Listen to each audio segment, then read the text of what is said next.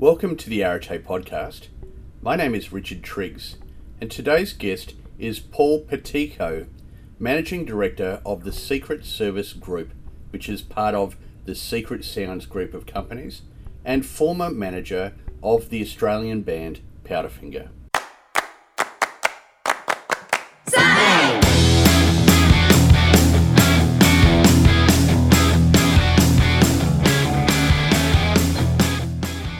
Today's podcast is a bit of a landmark for me because when I was thinking about the Arete podcast, probably even before I'd really thought through what it was going to be about, I'd always had this idea of interviewing people like Paul who are unsung heroes in some regards. Here's a guy who was essentially the sixth member of Powderfinger, probably Brisbane's greatest musical export. Some may argue and talk about other bands from other generations, but certainly in our generation that would be true. And Paul's gone on from managing Powderfinger extremely successfully to build an amazing breadth of businesses across music, festivals, restaurants, and more. But I'll talk about that more in a moment when I introduce Paul to you. But Paul and I, we're pretty much the same age, and we kind of kicked off around the same time in the music industry here in Brisbane, and I'm a little bit self-indulgent in some of this conversation, so I apologise for that in advance. But anyway, it was great to finally have the opportunity to meet him and have a chat to him, and I'm sure you're going to really enjoy some of his experiences and the wisdom he has to share. Before we get on with that though, let me briefly introduce myself to those who haven't listened to the Arete podcast before. My name is Richard Triggs and I'm the Managing Partner of Arete Executive, and we recruit CEOs, senior leaders and non-executive directors for our clients throughout Australia. We also provide a range of career coaching and advocacy services for both senior executives and non-executive directors who are actively looking for a new role. So if I can be of any assistance to you, I welcome the opportunity to have a chat to you, either reaching out to me via our website or via LinkedIn. Now, let me get on and introduce to you Paul.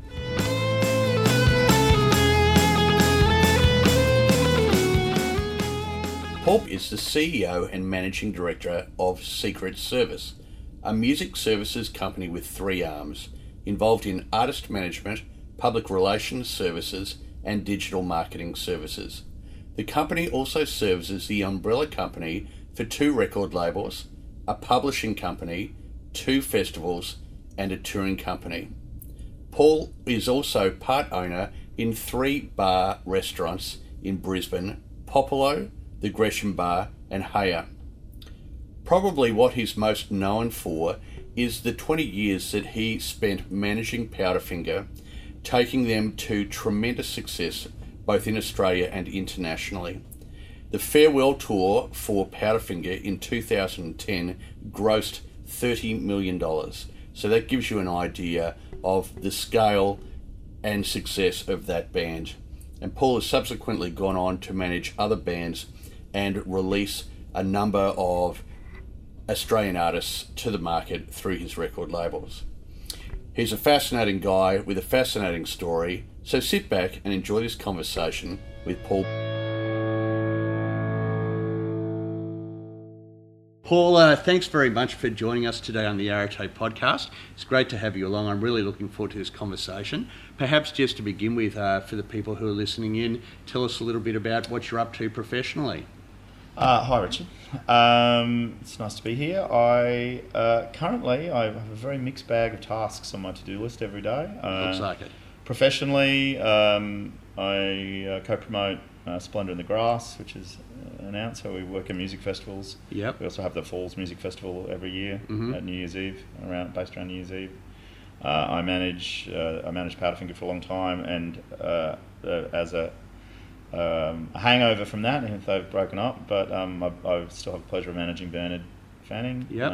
Who's making a record, so I've got that currently. Was that number 3 for him? Of his solo albums, Yep. yes. Yep. It'll be his third solo album, and I think probably his best work. Well, it's probably the 3 with a twist, you'll see in the oncoming months. Third album with a twist. We're working very hard. We're rebranding our group, so working very hard with creatives and designers working on that at the moment. Closing acts for Splendour. What else? Today we had it's a mixed bag. It's always a mixed bag. Today we also have venues and bars and restaurants. Today we had a committee meeting with Queensland State Government and the Attorney General about tackling alcohol-fueled violence.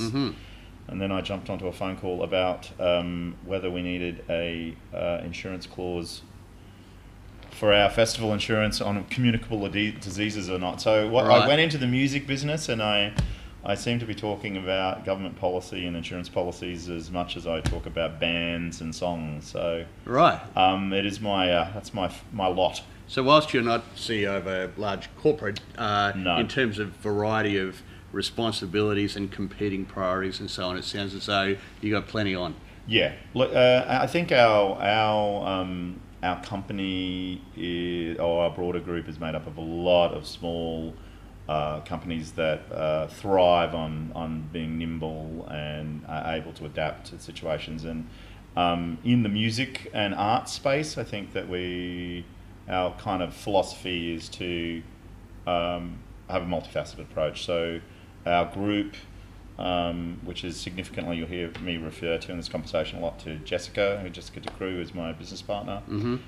Between us, we have our hands in 2 record labels, 2 sets of festivals, a management company, a booking agency, a creative brand agency specialising in music, a rights management company which manages rights for dealing with brands, digital business, PR company, publishing company.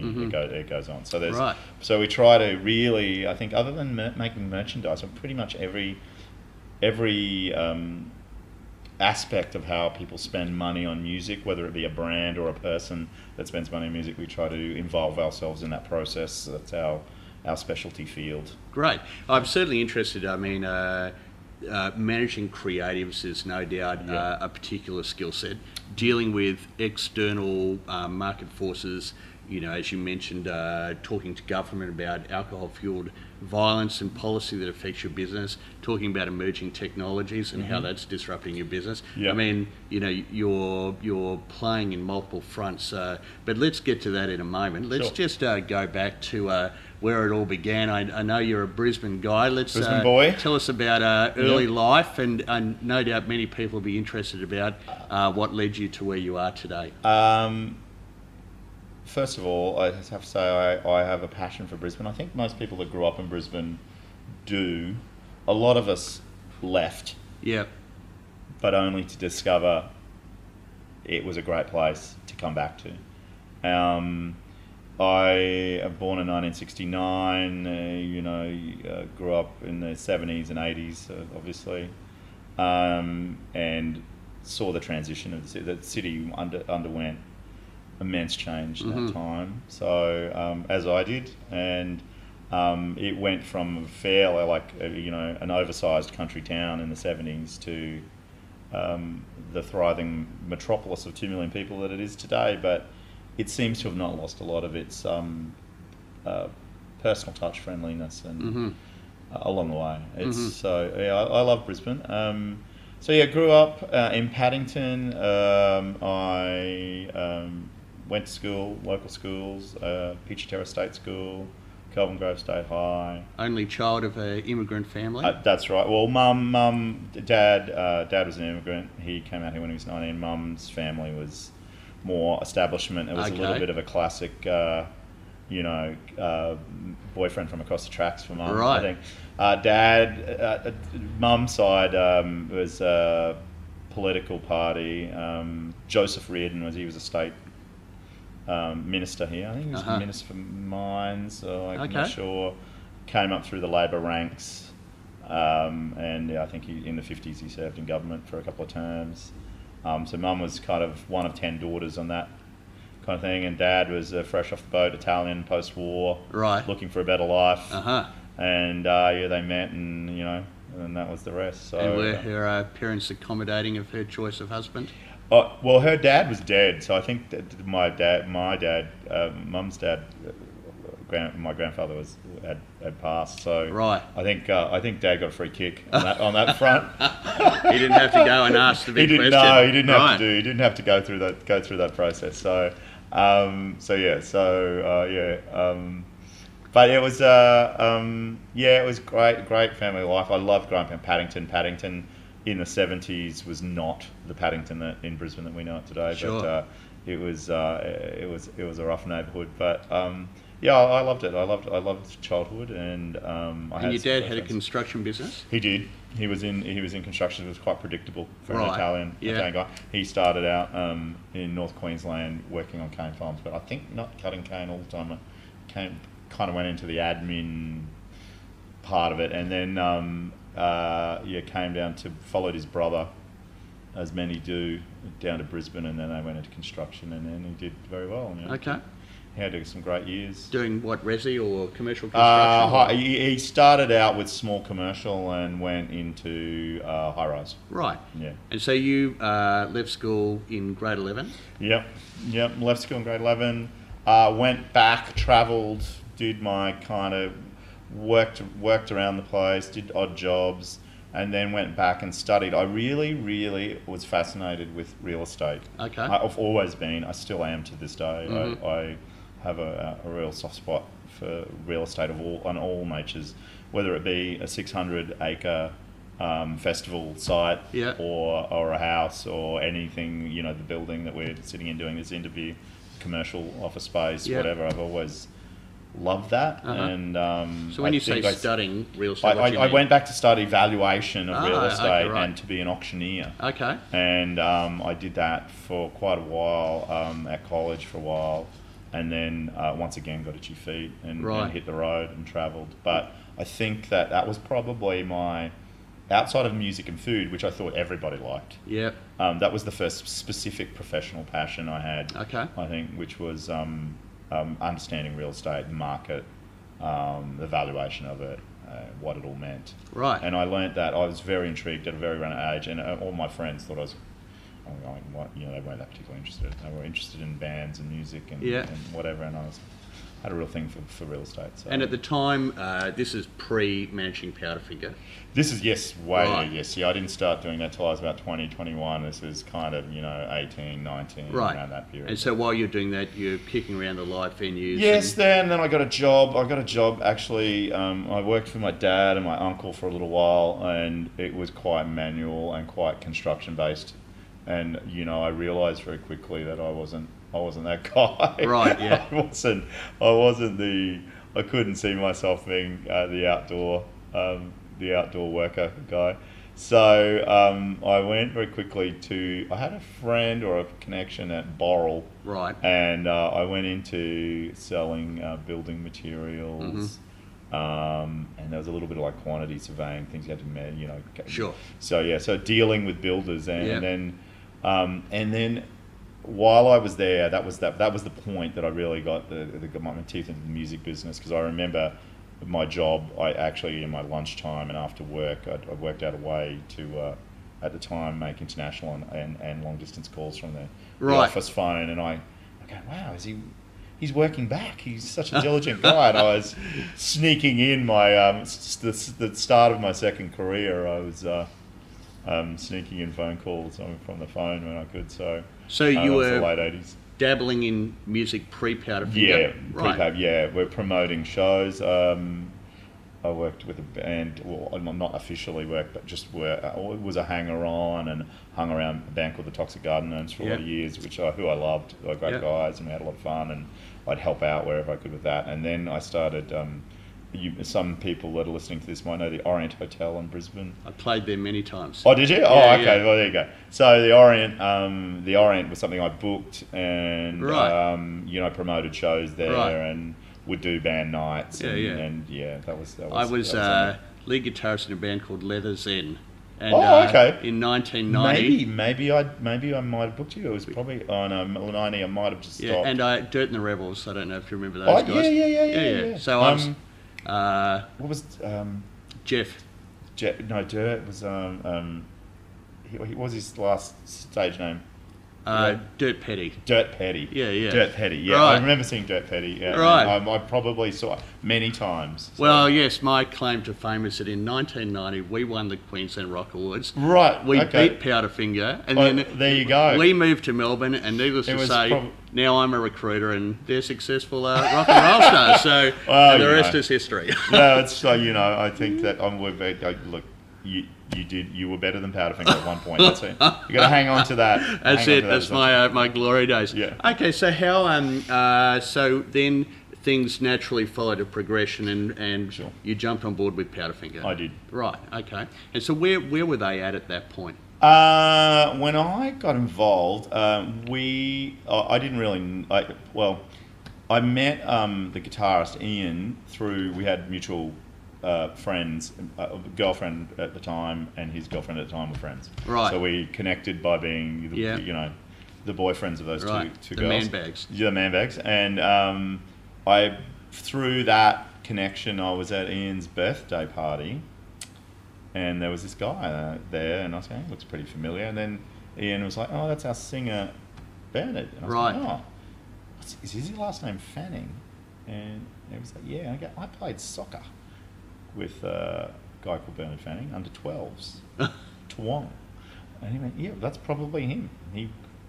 So little did I know at the time, and I'd heard of Powderfinger, but I hadn't seen them, that their singer was Bernard Fanning at the time. I wasn't aware of it, and who was somebody that I'd playing team sports with since from a very young age. So. Yeah.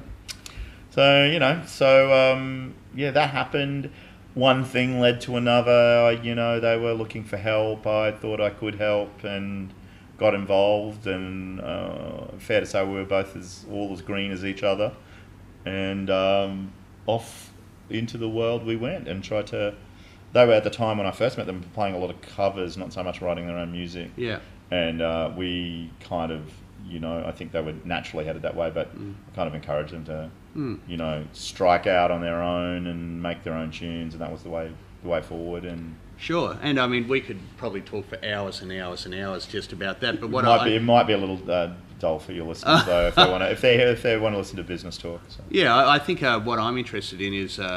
You obviously took a leap of faith. Did you? Yep. You gave up your job at Boral. I did. I quit. I resigned. And then you were there full time. You worked for the band full time. Pretty much. Right. Yeah, pretty much. When you say working full time, the music industry in the early '90s in Brisbane wasn't really. You didn't consider yourself doing a job. No, sure. But it felt like there was certainly a professional point to what I was doing, but So it if was you a look- lot of fun. I mean, they were good years. Yeah. And so if you look over, that was about a 20-year period, correct? Yes. Right. So over that 20-year period, if you think about, some of the critical milestones of, your evolution, because essentially you're in a leadership capacity, Yep. you're leading this, disparate bunch of artists and working in an industry which isn't known for a lot of structure and and so, what were some of the things that the attributes you needed to develop personally in order to succeed and thrive in that business? I think in terms of knowledge, it's a lot of smoke and mirrors, the music industry. Particularly back then when you didn't have the transparency that you do of success these days. Today you can pick a band and you can actually see very measurably how popular they are. Right. You can go to their Facebook page or Yep. SoundCloud plays or whatever. You can get metadata and go, that band is exactly this big and I know that. Back in those days, you were kind of as big as you made yourself You could out punch. to be. You well could punch above your weight. could punch well above your weight. Right. And I think that I learnt very quickly that there was an art in Spin. what an Yeah. image is and what you could portray an image to be and how to carry that. And I use the term, hold your chin up. Yeah. You could do it in a kind of way where even when you're a small band, it could carry over into amplifying your popularity and your message. So that was kind of what I guess my first critical step was, learning how to make something popular, not because it was good, but there's a lot of good things out there, but a lot of things don't know they're good or don't know how to build a perception of greatness or build a perception of popularity around something. And I suppose you're working in a space too where, for many artists, popularity is almost counter their desire to be true to their art. And that's right. Yeah. So that's always the manager's job, though, right? I mean, I always try to think with artists that they create, and I publicise, market, and once their creation is done, once they've made the music, the purity is locked in.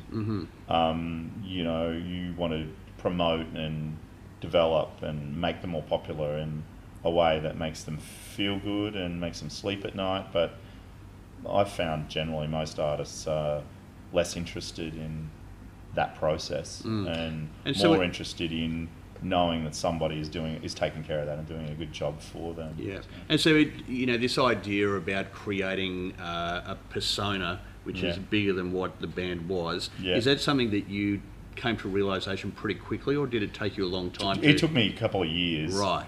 Because at first I was. It's kind of a build it and they will come thing. Back then, it is not the case today. Sure. It's different today. Okay. But back then it was, if you built it and you looked like you were happily going to market yourself playing a certain room, people would start to believe it. Word of mouth was much more. I guess you could manipulate that kind of stuff a little bit. And were there people in the industry that you were leaning on in terms of older, wiser, those who'd walked the path before John them? Woodruff was a guy who, at the time, I think he managed the Baby Animals, or he signed them to a record deal. And he went on to he managed lots of artists over lots of years. But I think he was somebody I got some sage advice from time to time, or just would bounce ideas off. Another guy called Tim Prescott. Once we did a record deal, which was in the mid-90s. I liked Tim Prescott, who worked at Polydor at the time, and then went on to be quite high up through Universal, so internationally. So I thought he was, he's always been a great guy and a great sounding board and a good friend to the band and to me. So. And so how many years was it into that you finally went, yep, I've made a good call here, I've got a good career path? 96.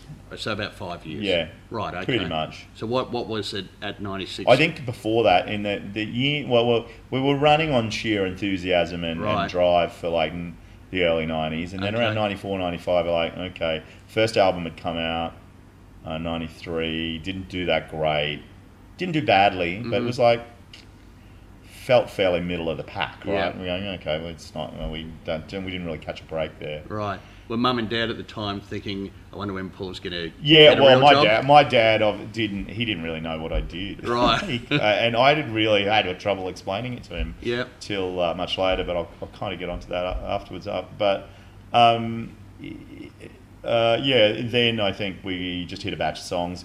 The touring was good, but the band were going like, what's next? Where do we go to? And then I believe it was in Canberra or somewhere like that. The band wrote "Pick You Up," which was a demo for the first single. Ended up being the first single of Double Edgic, their second record. So, and that was, they say there's moments that everything changes. And right. I didn't really know what we'd stumbled across with that song till I played it to our publisher, Roger Grierson, and he just said, I can't remember the exact term, but it was something like, start putting a zero behind everything, or start looking for property, or what are you ready to upgrade? I can't remember. It was some kind of cliched kind of, this is going to change everything kind of way. And I was like, oh, okay, right, okay. I wasn't sure he was right. I did know it was a very good song, but I was going, well, I thought that previous songs were really good too. So it was a case of how much different could it be? And then the genie was let out of the bottle when we released that single, and changed the course of their career, and probably changed Australian music, I think, in terms of the creation of the first the opening sentence of their book. And what did you find was some of the at that time you had that date you were running a business. It was a band, but in a professional sense, and then that moment, and then moving into the future, did things dramatically shift from a professionalism point of view, and was there a lot more stakeholders that you needed to appease, etc.? Yeah, I think, well, the stakes were higher and things got more serious.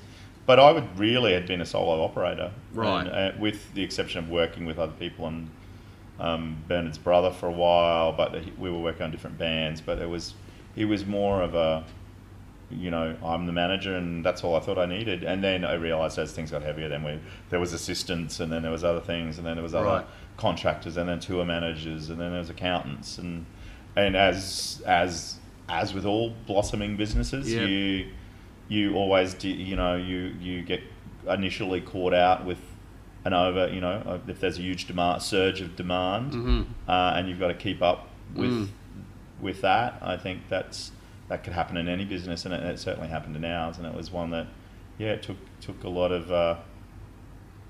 dancing, a lot of thinking on your feet, a lot of hiring and getting the right team together. And some of those people are still here today. In fact, Brian Quinn, who is our CFO, was originally the contractor that we hired to do the band's accounting in the early 90s. Yeah, right. Yeah. Okay. So then we lured him out of his out of BDO Kendall's, or I can't even remember what firm he was at. I think he was at Kendall's. Right. We lured him out of the firm and took off his tie. He came down and joined us. So 96 is one of the key milestones. Yes. What would be the next one? I don't know how many milestones, how in depth you want to get, but I think that the next real big one, there's a period, which I will say is kind of the turn of the century, because around 2000, 2001, 2002, three things happened that kind of flipped it all really into another level. We started Splendour in the Grass. We also started Due Process Records, which was a huge success, and Powderfinger released what at the time was their fourth record, Odyssey No. 5, which was the one that just went crazy. It just went to the stratosphere, I think, in terms of what you could hope for a band and an album to do in Australia at least, and internationally. So where was your thinking at? Because Powderfinger were absorbing 100% of your attention, and then at what point did you go, well, I want to get out and start Splendour and do these other things? Were you bored, or what drove that? I wasn't bored. I was pretty ambitious, and I also realised that around that, even though I hadn't really done much other than manage some bands, it kind of hit me that through some of the other bands that I managed, that I was doing a lot of the A&R. That wasn't my title. Sure. But in terms of ears on music and helping make decisions and helping with producer deals and picking producers and all that, the process, the band and I were fairly self-contained on an A&R front. Yeah. And that made me think, well, I could do that for other bands. Okay. And then I did that with Magic Dirt, and I did that with a whole bunch of other musicians, and built those kind of relationships, which was management and an A&R direction. And then it made me realise, well, I'm not actually getting paid for the A&R work. Right. I am through the success of the band, obviously, but so the idea was to have a record label. Right. And so we started Due Process. And right. We, so they're our A&R credentials, and so that was that kind of realisation, I guess, that there was something else I could do in the music business other than just be a manager, and it was through just an expansion of what my responsibilities were to my artists. So, and around the same time, coincidentally, Jessica DeCrew, who is my partner in all these other businesses, was Powderfinger's agent. So there's like a family lineage here where everybody grew up and grew into different areas, but still stayed together. And Jess was the band's agent, I was the band manager, and we would promote shows, and we could see our ability as concert promoters, event promoters, blossoming, because we weren't using other promoters. We actually chose not to use other promoters. We went, let's keep this to ourselves. You book the bands, I'll do the management. Between us, we'll split the duties of normal concert promoters, marketing, ticketing, all that kind of stuff. And we did that in-house. inadvertently built a touring business, which then prompted us to start Splendour in the Grass as well around the same time. And how... just to further on, Sure. how I kept Powderfinger, how I diverted. So one of my things I always said to the band is, long after your music fades or you stop performing it or whatever, I'd hate to see you driving a taxi or doing whatever. I'd like you to still have a really strong and fertile interest in the music business. So when they were around that period, when they were coming to the peak of their influence, we said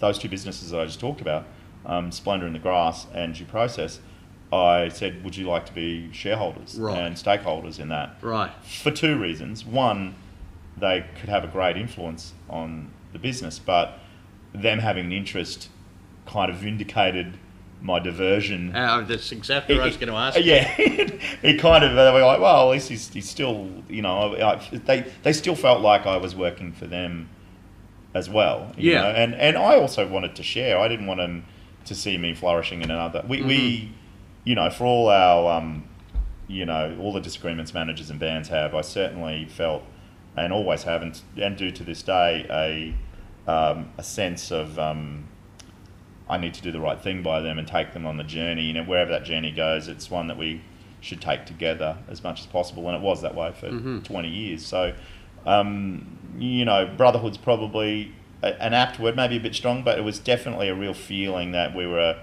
a gang and we stuck by one another, particularly around that period.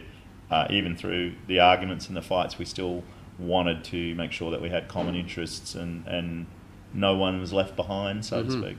And so it was about 8 years from that point to 2010 where Powderfinger, ended their career. Yeah. How did your sort of mix of responsibilities shift over that time? I think over that period it grew. The group grew into. We started adding things.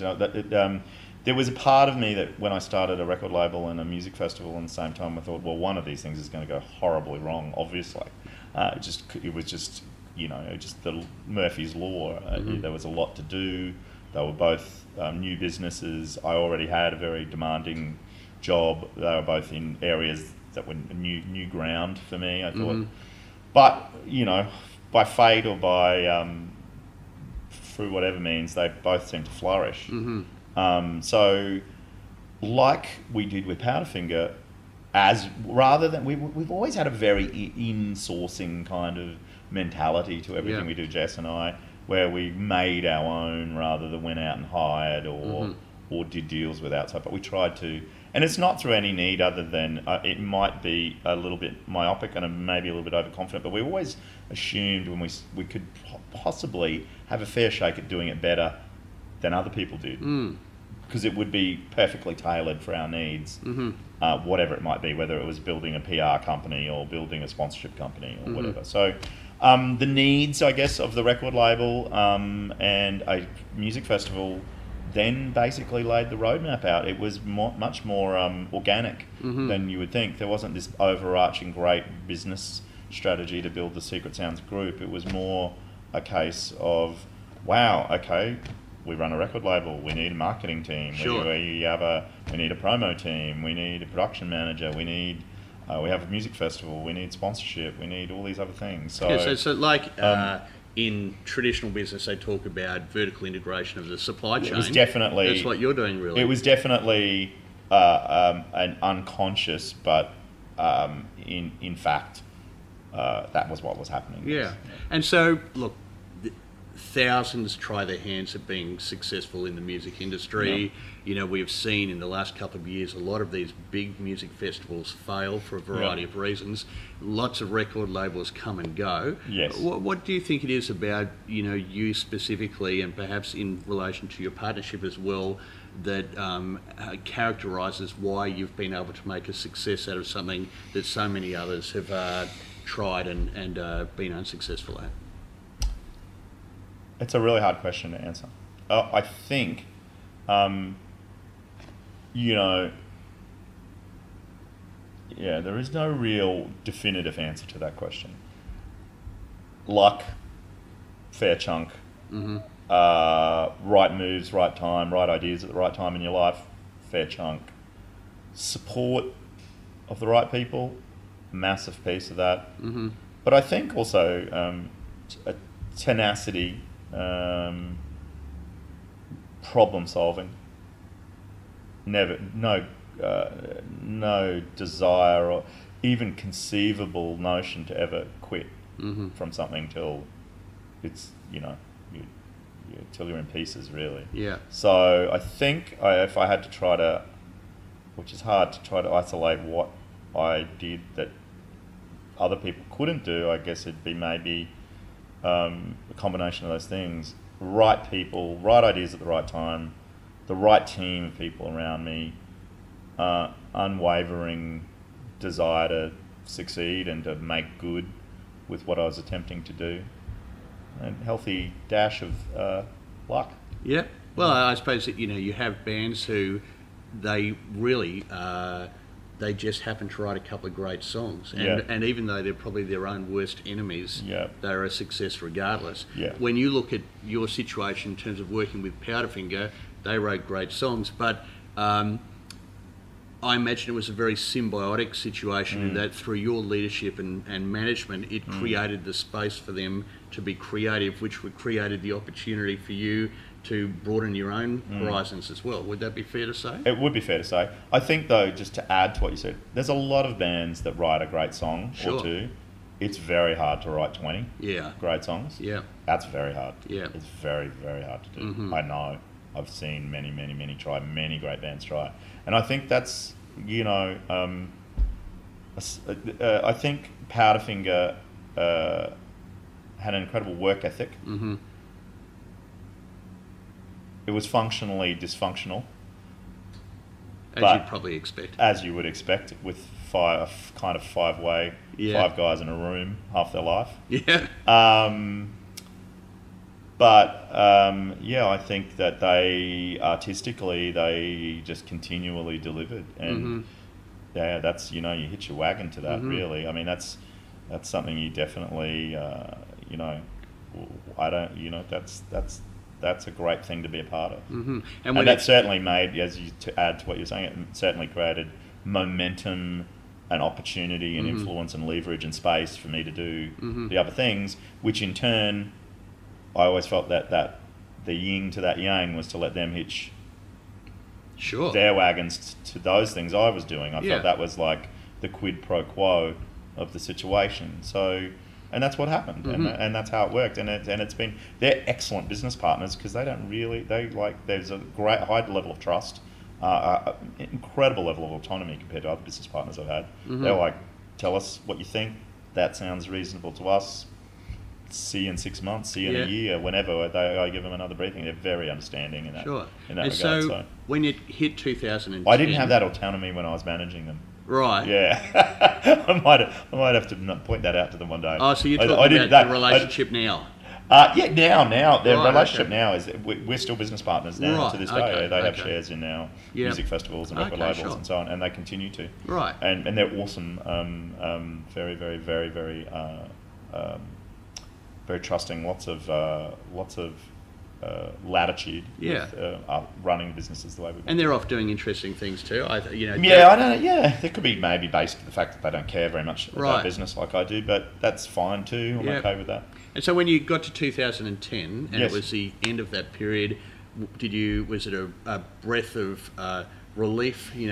That's done. Time to get on with other things, or was it bittersweet, or bittersweet, right? But definitely bittersweet. Yeah, definitely felt like a fairly big part of my life had changed, but it was also the last few years were they weren't as pleasant as the previous 18. Right. So predominantly the internal dynamics, or internal dynamics, and the just the freshness of the work. Right. And I'm talking about this from my perspective, not the people politics, but just from me, when you do something for a long time, as anybody who has done something for a long time, you want to keep it interesting. Definitely. And you want to keep refreshing it, and it was a little bit. It started to feel a little bit, circular. But I loved it. There's no doubt about it. If I could have gone on And so for many more years. You didn't sit idle. For not soon after that, opened your first restaurant. Yes. Right. Yeah. Had that been something in the back of your mind for a while? I'd always I guess following on from what I just said, it was like doing the same thing, and basically, and not to break it down and make it sound inane, but I was selling a concert ticket and selling music, whether it be an MP3 or a CD or a cassette or a piece of vinyl. I was selling music, recorded music, and tickets. That's pretty much what I did for a long time. Then that encompassed the labels, the festivals, the management. It all boiled down to, by and large, those two things. So I was kind of interested in to see if, I'm really passionate, wildly passionate about food and beverages, and particularly alcoholic beverages. Love wine. We both probably love it a little bit too much. Yeah. Lucky this is not an on-camera interview. So I thought, like, what would be fun? What business would I apply myself to? And if it didn't go well, would it still be fun being part of the process? And I immediately went to a restaurant. And I guess my heritage showed. I went to an Italian restaurant. You don't make any safe choices, do you? I mean, restaurateuring is a bloody tough business in and of itself. No, I'm not. Yeah, everybody. Well, my wife was saying that.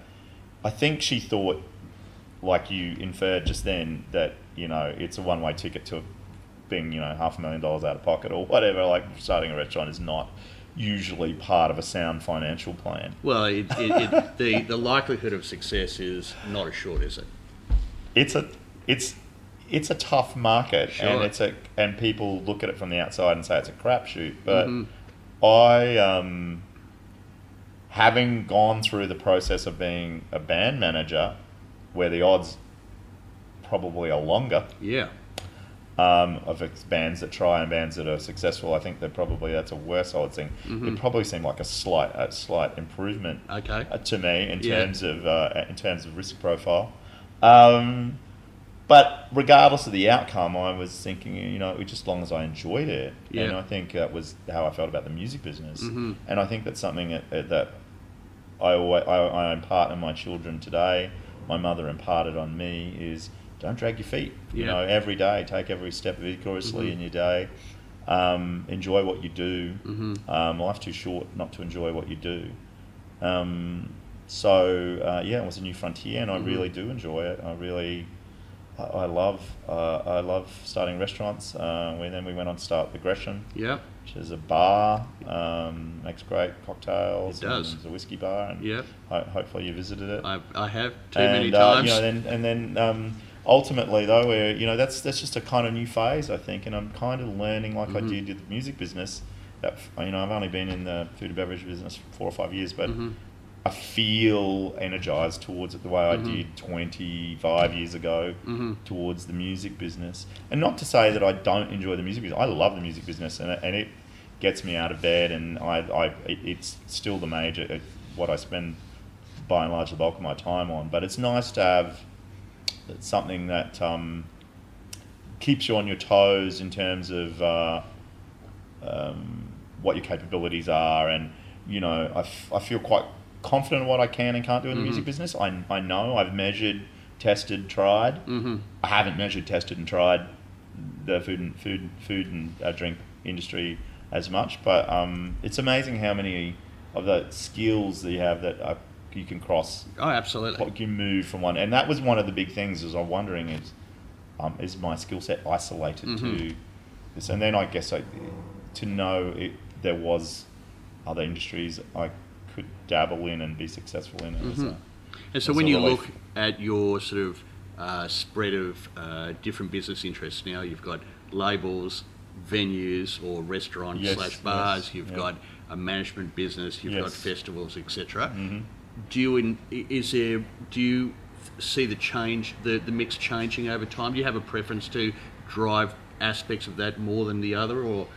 It's much more a management of a team of managers now. I mean, Right. there's 75 staff across all the businesses. Yeah.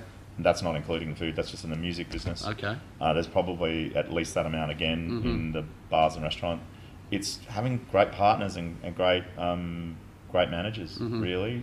So yeah, it's obviously you can't manage that many people and that many different business agendas. Sure. So it's once again not through some grand plan, but it evolved into a much more formal structure with COOs and CEOs and CFOs and. And do you have a board of advisors? Or We don't really have a board. Right. We're actually just considering forming one Okay. at the moment. So where have you? I mean, you're leading team. So what have you used to hold you to account? Have you had mentors? My partner. Right. Really, Yeah. I think we are the checks and balances Okay. for each other. Right. We effectively across the group. Well, we have different interests in different businesses, but Jess and I are co-CEOs, I guess, if Okay. you will, and we check one Right. another regularly. So what's her yin she brings to your yang, or the other way around? Yeah, it's hard to say because I think we'd both say we think we're good at the same things, but then we'd also shoot holes in one another's eye. I think one of the most things is it's an oscillation of the right things at the right time. Right. When I'm confident, she's not. Yeah. When she's confident, I'm not. When it's always. It's kind of there's always something on the other end of the seesaw. Yeah. No matter what the argument is, and often just for the sake of debating it and shooting holes in one another's arguments. And that said, that's to the point till you make a decision to do something. We're very I wouldn't say adversarial, but we're definitely probing one another's ideas and strengths and concepts all the time till we agree. Yep. And then when we agree, we both put our full force behind it. We both own our decisions equally. So I think that that's definitely the system that works for us. And so what you mentioned that you were thinking about getting an external board, or Yep. what's led you to that sort of thinking, and what are your plans around that? I think growth and expansion and moving into broader areas of the music business and maybe moving into areas outside the music business, which Okay. we're starting to look at. Different again to what you're already doing. More still in the entertainment, marketing, entertainment and brand fields. So still in that neighbourhood, just going to adjoining streets really. Right. So that's the idea, and I think that would be good for a lot of reasons, for raising capital and Yep. for drawing in on experience in new areas where we can't afford 8-9 year learning curves. Okay. Where we Yeah. want to accelerate and supercharge our kind of our growth a little bit, get a leg up. Right. So I think so. Yeah. So bringing in a bigger knowledge base of those new areas and areas that we feel we can influence. Okay. And so if you look towards the future now and you say 5 to 10 years down the track, what do you think are the kind of things that you're seeing on the horizon in terms of innovation in the various spaces that you operate in that you're quite excited about? In the areas that we are, I think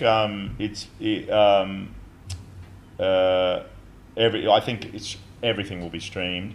I think merchandising will make a comeback in terms of vinyl, as it already is making a resurgence. I think there'll be some niche formats for the record business, but I think streaming is now actually picking up. It's always been this, when's it going to happen, when's it going to happen, when is streaming actually going to hit those critical numbers that actually have meaningful income drivers for artists and for record labels. It's starting to turn. Right. I feel like the bottom of the recording business has been hit and we're now on the ascent. So I think that's something to look forward to over the 10 years, what frontier we go into where music is on tap, like a tele subscription or whatever, and I think or whether it's attached to our phone bill. I think that's all going to happen. I think there's going to be a little bit of a homogenization of the concert and festival business, which I think it's going to be it feels like it's drifting already to a bit more of a predictable factory-like scenario, which will present opportunities, and it'll also present opportunities for people to break that model. So I think that's interesting in a space that we're doubling down on in festival growth and the concert business. I think all the byproducts of concerts too, of around ticketing.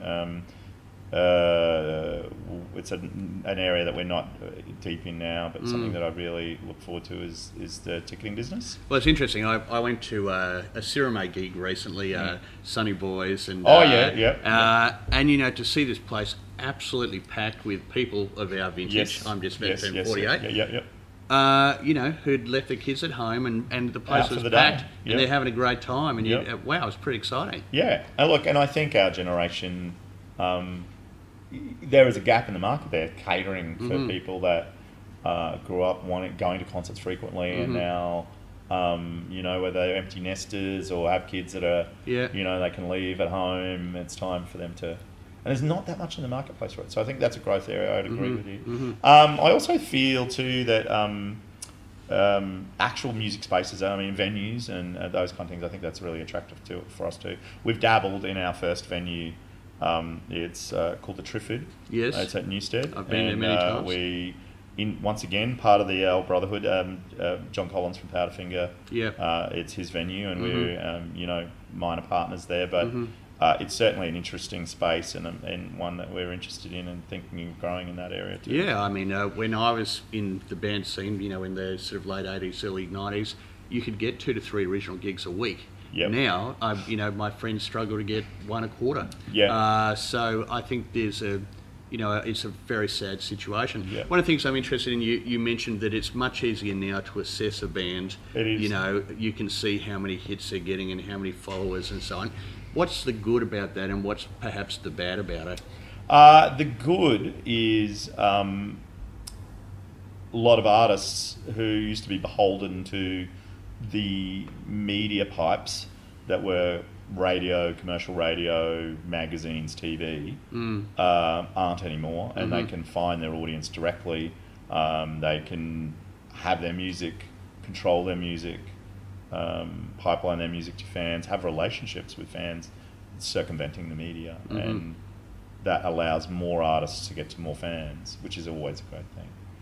I think the negatives are a lot of bands, if their music is great, they get thrust to a level of popularity before their other parts of their career are ready to cope with it. Sure. They might not have the team around them, the mechanisms around them. They might not be good live yet because they haven't played that many shows. They've released some music online and it's... They won The Voice. Yeah, that's won The Voice, gone whatever. They've released a song online and it's gone bonkers and they're really going, wow, now we have to go out and play shows. How do we do that? So I think there's a bit of a disparity between the proliferation of a band's music these days and whether they're ready for it. Yeah. But I think that's being learnt, seeing that there's a mistake that some artists are making there and that's being corrected. So, so yeah, I think that's the major negative, is that this kind of becomes unsyncopated, your career with where your music's at and where your the other areas of your career are at. It's a negative. But other than that, I think the access to artists, both as people and as the music as their output, it's great. I think it's the best thing that's ever happened to the music industry. It's really turned everything on its head and it's made it really put the power in the fans' hand and the band's hand. The democratisation of the music industry. It has, and we've had to just work out where the music industry has to work out how it sits and how it values itself in between that. But really, ultimately, we're just in the middle of the transaction. Yeah. It's what comes out of somebody's drum kit and goes into your ears is really what matters, or what comes out of somebody's mouth and goes into your ears. Sure. That's really the transaction. We've just tried to, the rest of us just wedge ourselves between those two things. So not dissimilar to being a recruiter, really. And so the audience of this podcast, people who are aspiring to take their career to their fullest potential in a whole variety of disciplines and mediums and so on. What would be some of your key lessons that you've learned along the way that would be of value to people listening into you today? Effort, making an immense effort, not an unguided one or unthoughtful one, but once you decide on a trajectory and a method, back yourself. Do not stop trying. I think too many people lose their resolve too quickly in their careers, right, and or get talked out of things because they're not immediately fruitful. I think I don't think this applies to just. I think this applies to all generations, but I think it's particularly apparent in people in their 20s today that their attention spans and their dedication spans aren't maybe what they need to be. And I think everybody has an amazing career in them. If you can connect that dot between what everybody has a unique skill and everybody has a passion. If you can match the skill and the passion up and stay with it long enough, and that might mean in some cases 10, 15 years, but if you stay with it long enough, I feel that you'll always have a great outcome. And you know what? Somebody said to me once, if you love what you're doing and you're not particularly successful at it, at least you enjoyed your time. Yeah, absolutely. Which is more than I can say about a lot of jobs when I did before I realised what I wanted to do, where I hated every minute of it. So yeah, I think that is the consolation prize of actually doing something you really truly love. Is the outcome, whilst you always hope, is magnificent. If it isn't, it's not so bad along the way. You died trying. Yeah, happy trying. Right, very good. And just to close things out, because I know that you've got other things to get on with, when you're not at work, what are the kind of things you love? You mentioned you love food and wine. I live out of the city, because being in my job, I found myself, I had to go, my obligation or sense of obligation to go out and see bands and meet people and do things. So I live out of town. I live in a rural place. I come to town to do what I need to do, and then I leave. So I like going to the creek. I like fishing. I like, actually, I should say, I wish I liked fishing. Right. I feel like I'm compelled to go fishing, but I'm probably not that good at it. I like eating great food, playing with the kids, listening to music. Not much. I actually got invited to play on a social team recently. I was thinking about taking it up again, but maybe I should. Maybe your prompting is what I needed. But yeah, love my wine cellar. Love mowing my lawn. And I love that's good time. It's good. It's good music listening time too. Being on the lawnmower. So yeah, not really. I think with the adage of my family and my kids, I think I still love the things I loved 20 years ago, which was great music and great food and enjoyable spare time. Excellent. Eating, drinking, and listening to tunes. Nice. Well, Paul, look, I really appreciate your time, and I'm sure everybody who listened in would be really excited to have had an insight into what has been a career where you're behind the scenes of something which is so much in the scene that people don't often get to hear stories like yours. So thanks, and hopefully I inspired somebody. It'd be good to know if I did. Indeed. Well, have a wonderful afternoon, and I look forward to catching up again. Thank you, Richard. Okay. Pleasure. Well, I trust you enjoyed that conversation with Paul. I found him immensely interesting and certainly a very humble guy considering all that he's achieved in his career to date. And I'm sure that even more exciting things are going to come to him and his business over coming years. I look forward to having you along for future episodes of the Arete podcast. And in the meantime, have a fantastic day.